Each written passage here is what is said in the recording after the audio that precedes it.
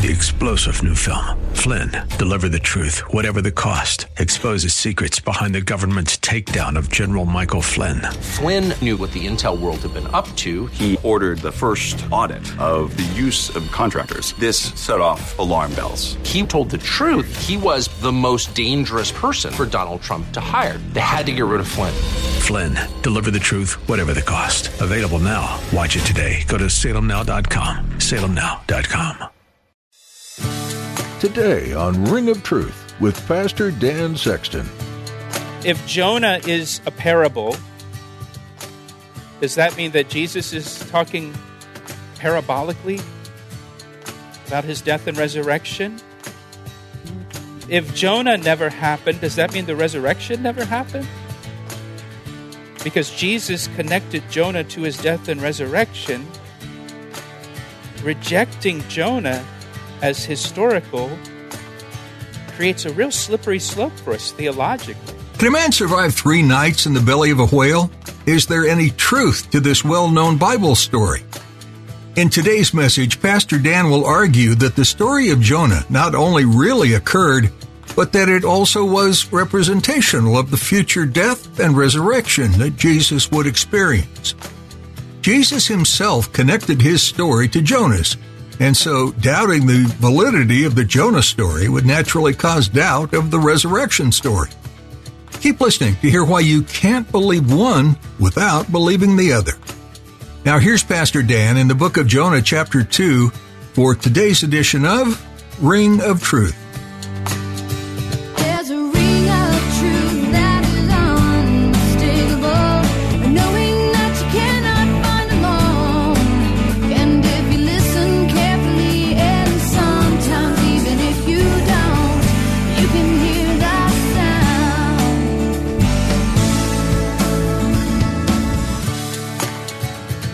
Jonah chapter 2, Matthew 12. The book of Jonah is really about God and Jonah, and God dealing with Jonah, and Jonah understanding the grace of God. In chapter 1, we saw that God called the prophet Jonah to go to the city of Nineveh to cry out against them because their wickedness had come up before the Lord. Nineveh was an Assyrian city. It later became the capital of Assyria. And the Assyrians were known for their brutality and their evil treatment of the people that they conquered. The Assyrians were a cancer on humanity during that time. Everybody was concerned about the Assyrians. Everybody was afraid of the Assyrians. And Jonah knew that God was so gracious and merciful that if the Assyrians repented at his preaching, that God would forgive them and spare them of judgment. And in Jonah's opinion, the Assyrians did not deserve that opportunity. In Jonah's opinion, they did not deserve mercy. God would be wrong to forgive them. And so Jonah was angry, but he wasn't angry with the Assyrians. He was angry with God for being so gracious and being so merciful. And so instead of going to Nineveh, as God commanded him to do, Jonah went down to the town of Joppa and got on a ship heading towards Tarshish. And Tarshish was the end of the world for Jonah. It was as far as you could go on a ship. Jonah was trying to put as many miles between himself and the city of Nineveh because he didn't want to go there. And once Jonah was on a ship headed to Tarshish, God sent a windstorm, a great windstorm, and the ship and the crew were in danger. And Jonah explained to the crew that he was a Hebrew and that he worshiped the Lord Yahweh, who made heaven and the sea, and that it was his God that sent the storm because Jonah was attempting to flee from his God.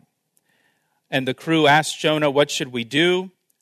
And Jonah told the crew members to cast him into the sea, and the storm would cease, which the crew members at first didn't do, but eventually they did cast Jonah overboard into the sea.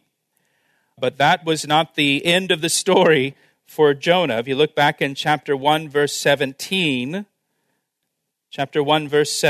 it says, "Now the Lord had prepared a great fish to swallow Jonah. And Jonah was in the belly of the fish 3 days and 3 nights. Now that word prepared there, it means to assign, it means to appoint, it means to commission. God appointed this great fish to swallow Jonah to preserve his life. That fish was God's grace. It was not God's judgment. It was God's grace for Jonah. Grace is undeserved kindness. Grace is undeserved blessing from God. And God always deals with us on the basis of grace, not on the basis of our performance, but on the basis of grace. Jonah was disobedient. Jonah was in open rebellion against God. He did not deserve a miracle to save his life, but God miraculously preserved his life by sending a fish to swallow Jonah. And lucky for Jonah that that fish did not respond to God the way that Jonah responded to God.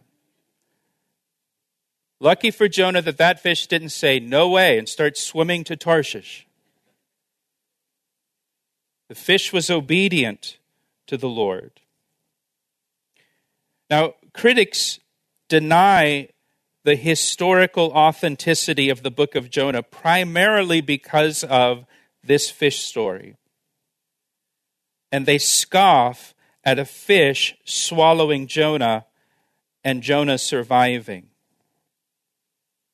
There are many critics and scholars, notice I use air quotes here, who deny the miraculous, who say that the story of Jonah is just an allegory, it's just a parable, it's folklore, it's fiction, and it's not a historical event that actually happened.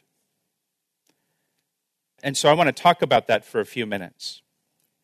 And let me say, first of all, scholars began questioning the historicity of Jonah only about 150 years ago. So for almost 3,000 years, the story of Jonah was accepted as historical. And so this rejection of the historicity of Jonah, it's new, it's recent, and it's only since biblical scholarship has become liberal that it's questioned and rejected. Previous to that, its authenticity was never questioned, it was never doubted. Secondly, there are rules for interpreting the Bible, hermeneutics. There are rules for interpreting the Bible. The book of Jonah is written in historical narrative form. It is not written as a parable. Parables do not include specific details like proper names, like the names of people or the names of locations and cities. I'll give you an example that you're familiar with. The story, the parable of the prodigal son that Jesus told in Luke chapter 15. You know that parable. Jesus began the parable by saying, there was a certain man who had 2 sons. Not very specific there. And then he goes on, if you know the parable, the son asks for his inheritance. His father gives him his inheritance. And then Jesus says, and the son went to a far country.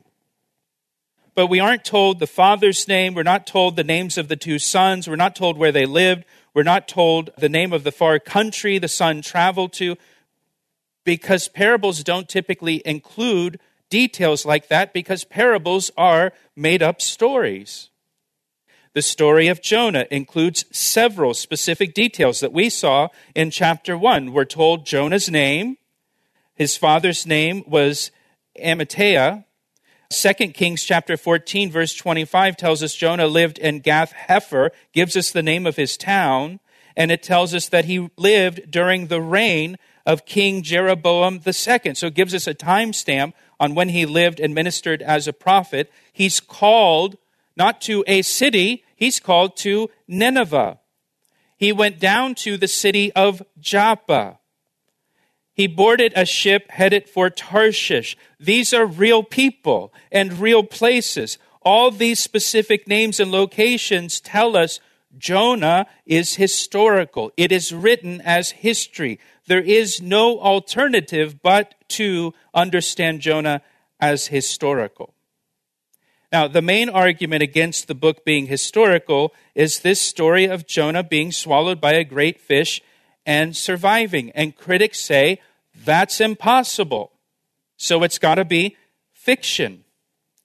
But various writers have documented similar events to Jonah. And I think we'd all agree that Princeton University is a prestigious university and a renowned university. The sign of the prophet Jonah and its modern confirmations. This is published by Princeton University in 1927. The article discusses the feasibility of someone being swallowed by a whale and surviving. It's physically possible. And it documents the account of people who have been swallowed by a whale, including the account of a man on a whaling ship in 1891 who was thrown overboard, swallowed by a whale. Hours later, the whale was caught by whalers, but they didn't know the man was inside the whale, and the man spent part of 2 days in the belly of the whale before they cut him out of the stomach, and he was still alive.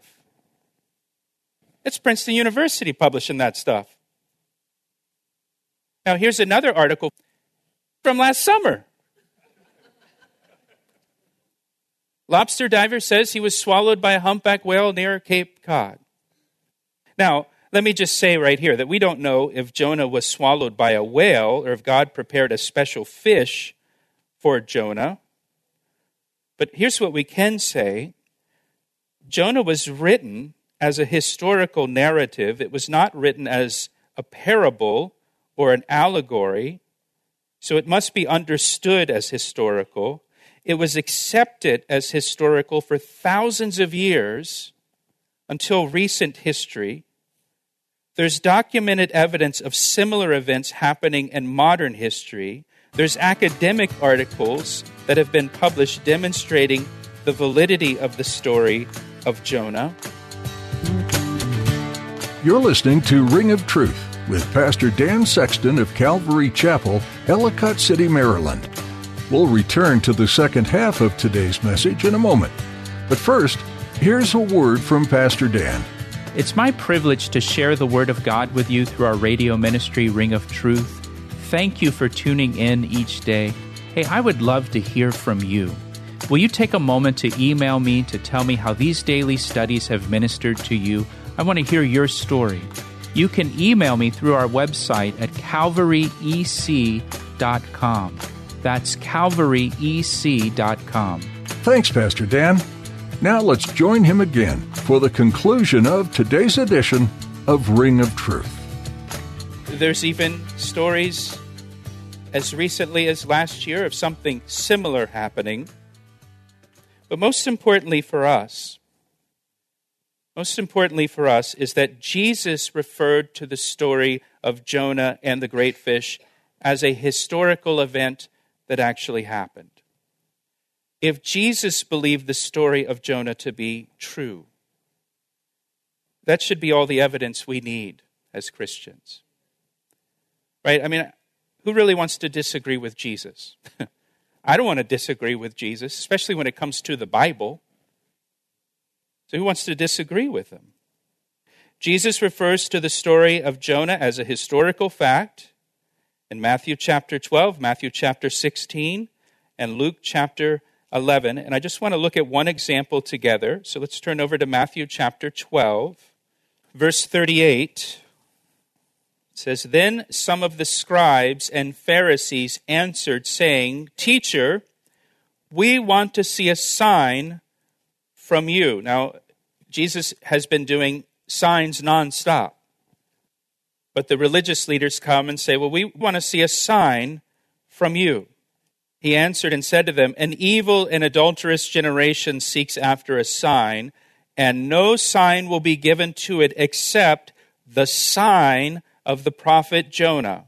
What do you mean? "For as Jonah was 3 days and 3 nights in the belly of the great fish, so will the Son of Man be 3 days and 3 nights in the heart of the earth. Jesus, of course, was referring to his death and resurrection.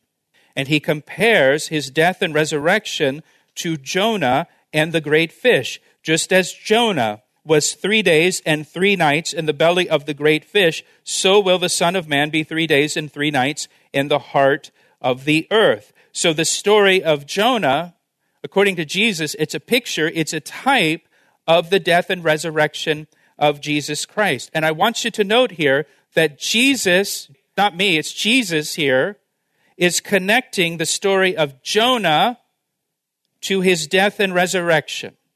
The most important doctrine of the Christian faith, the resurrection. Understand that if the story of Jonah and the great fish is a fairy tale, and it never happened, that creates a big problem for us doctrinally as Christians, because that means Jesus tied his death and resurrection to something that never actually happened. And he's saying something that never actually happened is now the sign of what I'm going to do. Huh? Do you understand? If it's a fairy tale, if it's folklore, if it's a made-up fictitious story, well, then that undermines the historicity of the death and resurrection of Jesus Christ. If Jonah is allegory, does that mean the resurrection is allegory? If Jonah is a parable, does that mean that Jesus is talking parabolically about his death and resurrection? If Jonah never happened, does that mean the resurrection never happened? Because Jesus connected Jonah to his death and resurrection, rejecting Jonah as historical creates a real slippery slope for us theologically. And no small matter. We're talking about the death and resurrection of our Lord and Savior, Jesus Christ. Now, some liberal academics will say, well, Jesus believed the story of Jonah. He believed it was historical because that's what everyone believed at that time. He just didn't know that it was a fairy tale. Wait a minute. Because that creates bigger theological problems for us, doesn't it?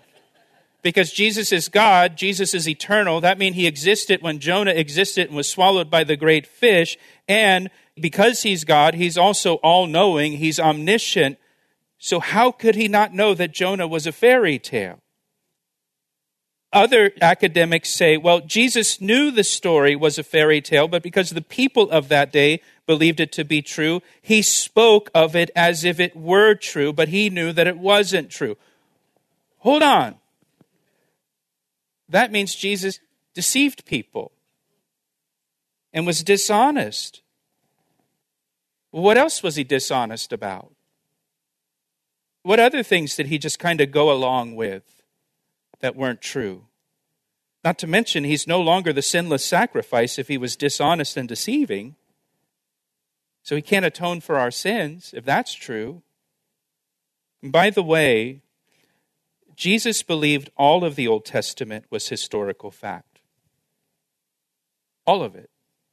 Jesus referred to the creation account as literal. He referred to it as a 6-day creation. Jesus believed there was an Adam and an Eve, that they were real people. He talks about Abel, of Cain and Abel. He believed Abel was a real person. He spoke of Noah and the flood and the ark.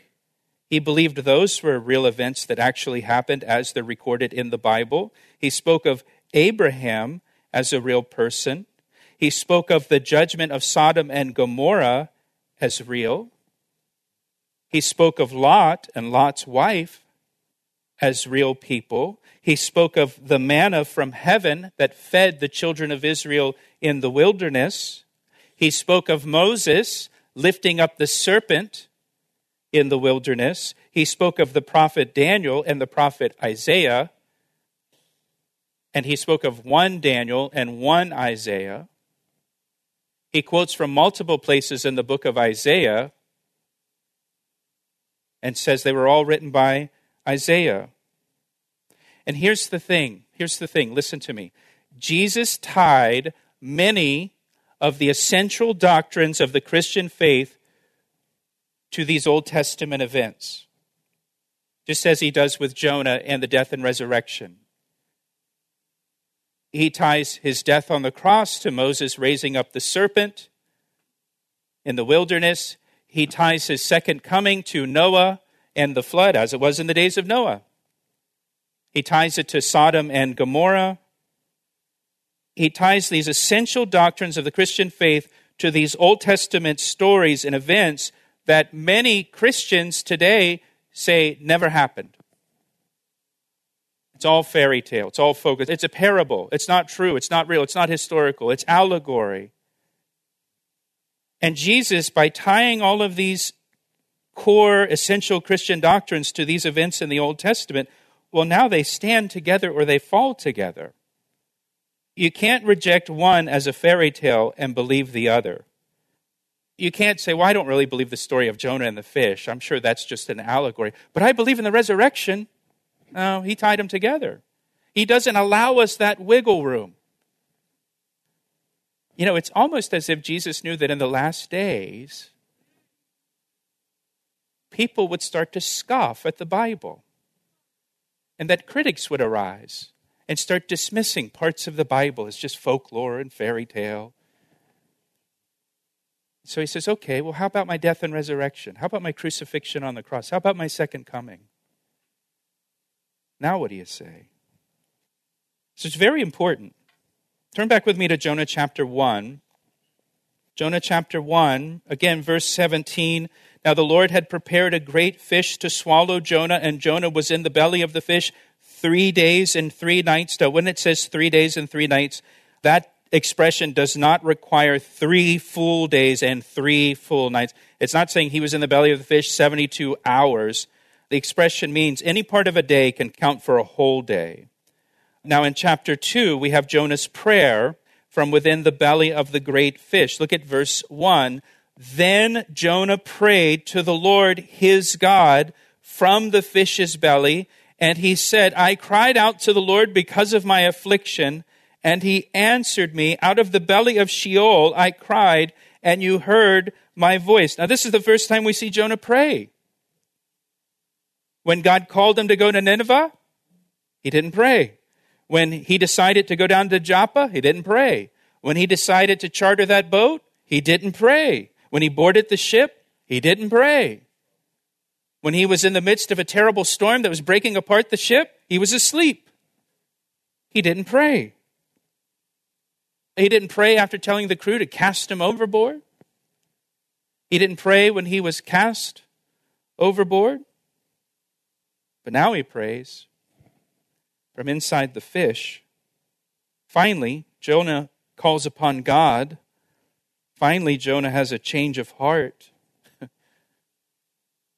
Have you noticed in your life how God will use a trial, put us somewhere where it just brings some contriteness, some humility, gets us to our knees before the Lord? Jonah here is discovering God's grace and mercy in his own life. He's realizing that even though he has forsaken God, God hasn't forsaken him. And when Jonah finally prays, God hears his prayer. He asked me how I know, and I say it rings truer than the finest crystal. You've been listening to Pastor Dan Sexton on Ring of Truth. Pastor Dan's been teaching through the book of Jonah, found in the Old Testament among the minor prophets. Jonah's tale is well known, mainly for the big fish that swallowed him. But there's plenty of additional lessons to learn from this man and his story. We hope you'll join us next time as Pastor Dan continues to share from this book. Ring of Truth is a ministry out of Calvary Chapel, Ellicott City. If you're in the Columbia, Maryland area, come see us. We'd be honored to have you join us for worship, fellowship, and time studying God's Word. When you visit, be sure to let us know you've been listening to Ring of Truth. We are currently meeting on Sunday mornings at 8:30 a.m., 10:30 a.m., and 12:30 p.m. Or join us on Thursdays at 7 p.m. for a midweek time to reconnect and study the Bible together. You can find our location and more information about Calvary Chapel, Ellicott City, on our website, calvaryec.com. If you're not in the area, you can watch online. You'll also find more teachings from this series and others Pastor Dan has shared on our site. And you can find a link to connect through Facebook. Once again, that website is calvaryec.com. We've come to the end of our time for today, but we encourage you to continue reading through the book of Jonah. And then join us again next time for another edition of Ring of Truth. I see the signs and I recognize the hands that crafted them. Well, I know because I know His voice, and it only takes willingness and a conscious choice. You need not guess, there's a ring of truth that is unmistakable, knowing that you cannot find alone. And if you listen carefully, and sometimes even if you don't, you can hear the sound.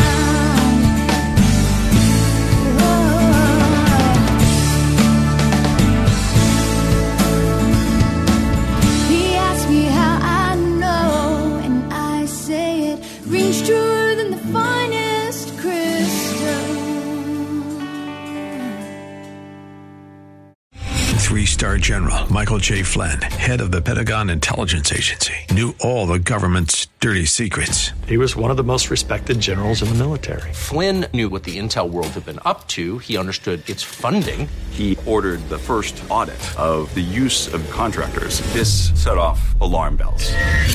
The explosive new documentary, Flynn, Deliver the Truth, Whatever the Cost, uncovers the facts behind this scandal. Flynn told the truth. He was the most dangerous person for Donald Trump to hire. I find out the worst enemy that I'm going to face in my life is right here in America. They took my assessment and they wanted me to change it. And I was like, I'm not changing it. They had to get rid of Flynn.